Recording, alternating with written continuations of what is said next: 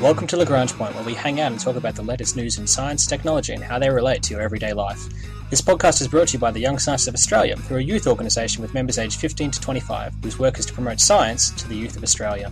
On today's show, we have Adam. How are you doing? And Ella. Hi! On today's episode of Lagrange Point, it's as easy as Ant BC, as we talk about ants, the wonderful lives and careers they have, as well as the anternet, and looking at bees and colony collapse disorder, and how we can fight that with new legislation in Europe and preserve our crops. We're going to kick off with our Launchpad News section.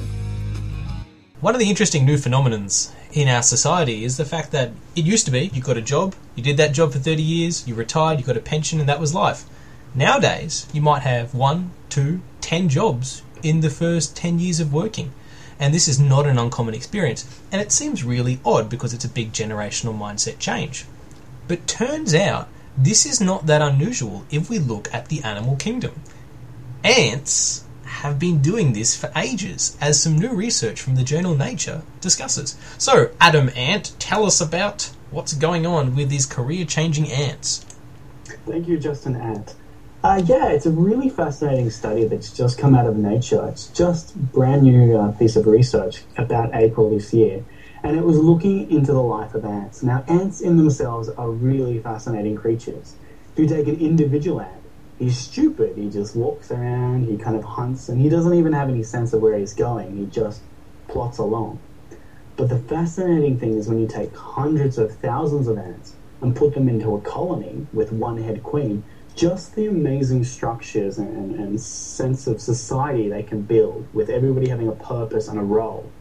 And for a long time, scientists thought that, we understood that ants had different careers and different jobs, and everyone did their own job, and that's how the colony thrived. But now some researchers who published in the journal Nature have realized that actually the kind of job that the ant performs is tied to their age.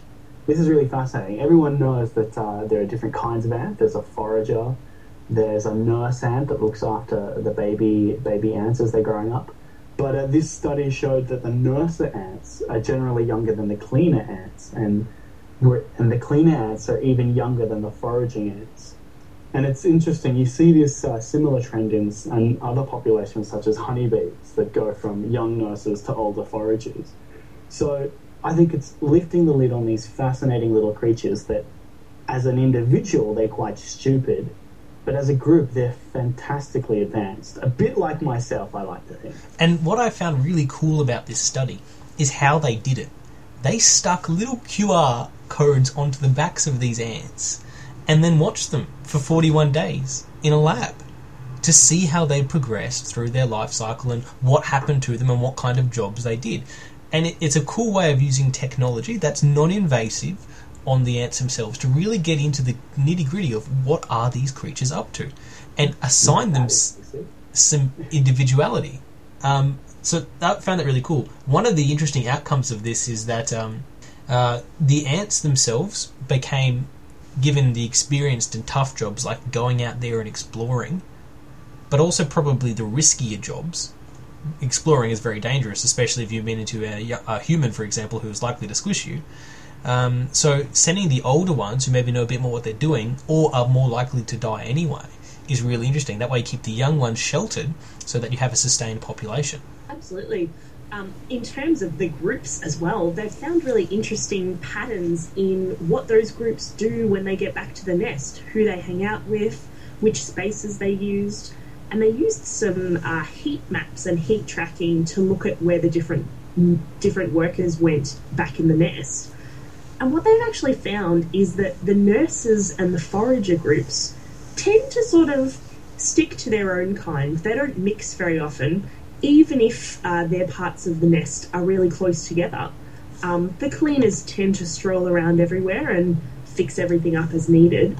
But the nurses and the foragers really hardly saw anything else of each other. And what they're wondering is, well, what sort of purpose does this have? And they wonder whether maybe the foragers, who are potentially going to come into contact with diseases or parasites, might be trying to prevent spreading that to the nurses, who are spending time close to the queen and to the babies, who are pretty big priorities in an ant nest, and trying to keep that risk contained. So there's amazing risk management happening in ants, of all things. These guys, obviously it must be coming from evolution, but these guys are so fascinating. They're so like humans, more and more than you believe. Like, the fact that they segregate, like you've just said, Ella, that, all the 18-year-olds hang together and the 14-year-olds that are not cool enough to be the 18-year-olds, it's exactly like us. It's really telling that when the alien overlords come to the planet and look down on us, they'll see exactly an ant colony. And what I find really funny about it is that the ants basically have a class society. So it's Downton Antby. I see what you did there. I find it fascinating that we, again, poached something from nature, that ants invented QR codes. That's fascinating. Oh, okay. The human stuck QR codes on the ants, Adam. The human stuck QR codes. My bad. I'm sorry. I thought that. But the ants do use the anternet. No, I joke and I make puns, but I'm doing it for science. Your jokes, you could say, are a bit like ants. Individually, they're pretty crap, but when you add them all together, they've got an influence over you. It's true. But what they've realised is that ants, when they're communicating, when these foragers are out there in the environment and they run into a problem, they actually back-propagate this message and manage the congestion of navigating paths in a very similar way that we use packets in telecommunication theory to run the internet. So individual ants, studies have found, actually behave very similar to packets and data transfer in the internet, which shows just another interesting way that these kind of mathematical algorithms appear over and over again in nature. So when we think up something really clever, often we're just aptly replicating the best parts of nature, which is, again, another cool little piece of biomimicry in action, though that wasn't even intentional. Yeah. This all makes it sound a little bit simpler than it maybe necessarily is, but really exciting to look at with how we've got such simple structures. But really, there is so much about ants that we have no idea about yet, that we're not even close. And what these researchers in particular are saying is that, well, yeah, we found these groups and we found these trends, but they've got outliers. They've got nurses who are very old in terms of the population, and they've got foragers who are really young. So maybe there is lots more at play here than just their age, and looking at how we can explore that and then look at maybe mimicking that in our society. That's a really interesting part and definitely an area for more research. So stay tuned. This is a brand new piece of research that's just been done in Switzerland, and more will be coming, I'm certain. So if you've got an interest in ants and want to solve the mysteries of the colony, get into it and you might be able to study it for yourself. So we've talked about the mysteries of an ant colony and the way that the ants work together and have different roles in societies, and how it's really mysterious for us humans who don't really understand what's going on inside this colony. But there's other problems going on in colonies that we don't understand at all, and specifically in the bee kingdom. The bees have those wonderful hives which are full of activity and always buzzing, but recently, over the last 10-15 years, in the United States and in Europe, bee colonies have been dying off rapidly. Now, you might say, well, what big loss is a few bees? Less chance to get stung now. But bees play an integral role in pollination. And without pollination, it makes it really difficult for us to grow crops, for those crops to spread, and those crops to be healthy and successful. So bees are an integral part of our ecosystem, and they've been dying off, and we don't know why. The European Union is so concerned about colony collapse disorder, which is what this is called, that they have banned a pesticide to try and prevent this from going on. So, Adam, what's going on in Europe? Well, it's interesting. There's huge problems with these insecticides causing the collapse of these bee colonies. And you may or may not know, but bees play an integral part in fertilization of plants. And agriculture, all our crops across Australia, the US, and in Europe are really dependent on these bee colonies. And it's bad enough that bees are kind of already in decline, but the fact that these insecticides are contributing to the death of the bees means that, not only is the natural flora and fauna, more sort of the flora, in trouble, But a lot of our agricultural sectors could be in a lot of trouble as well. I mean, it would be that you'd plant your plants and you wouldn't get any fruit growing because you need that fertilization.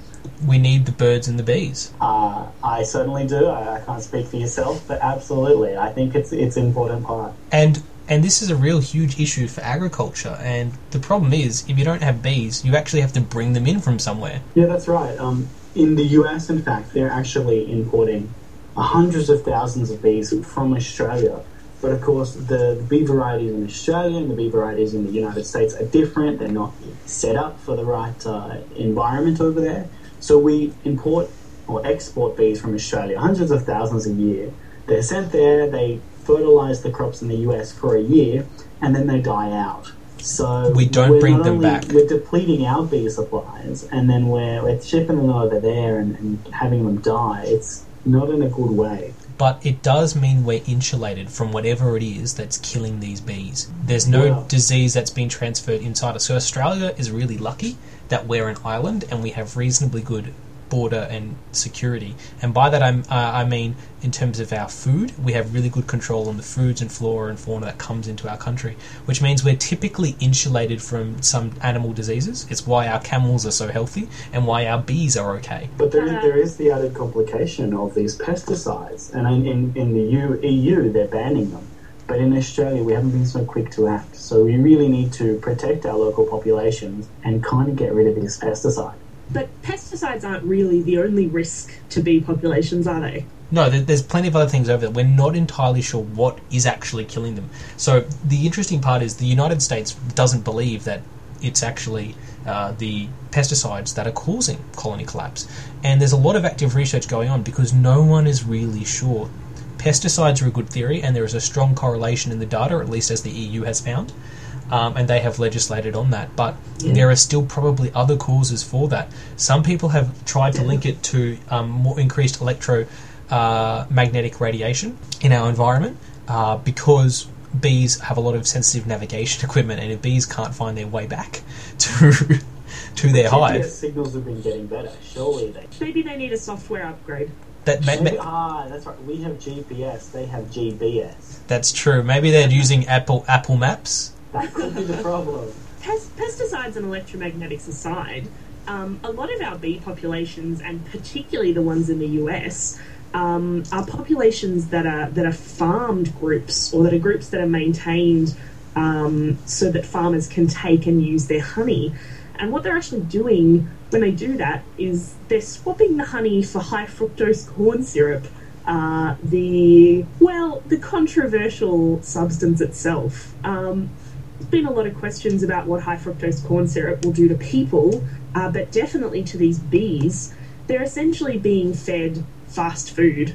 So their populations are really struggling with a lack of nutrient and a lack of the chemicals that they need to support their colonies. And so, what we're finding is that colonies are collapsing due to us taking their honey, essentially. And that's a really, really tough balance to make, the demand for honey versus the sustainability of bee populations, which we said are so important.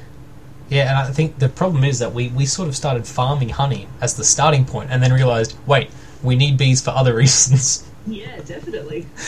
And now we're realising, oh, hang on a second, maybe the farming methods we use aren't great. And so if you're really interested in this, there's a lot of work going on and there's some really fascinating studies buzzing around. So absolutely.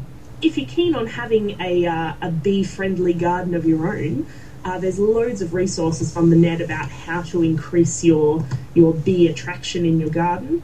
Lots of people will recommend that you plant things like bottle brushes, lavender. You could get a little pot of rosemary and encourage some bees to visit your garden and to support their infrastructure like that. No. This has been the Young Scientists of Australia's podcast, Lagrange Point. Today we've talked about ants and bees, and it's easy as Ant BC as we talk about ants changing jobs, the anternet, and what's going on inside those colonies. We also talked about bees colonies and how we can protect them from collapsing and disappearing altogether. Our ending theme was composed by Audionatics. Head to ysa.org.au for more information on the Young Scientists of Australia.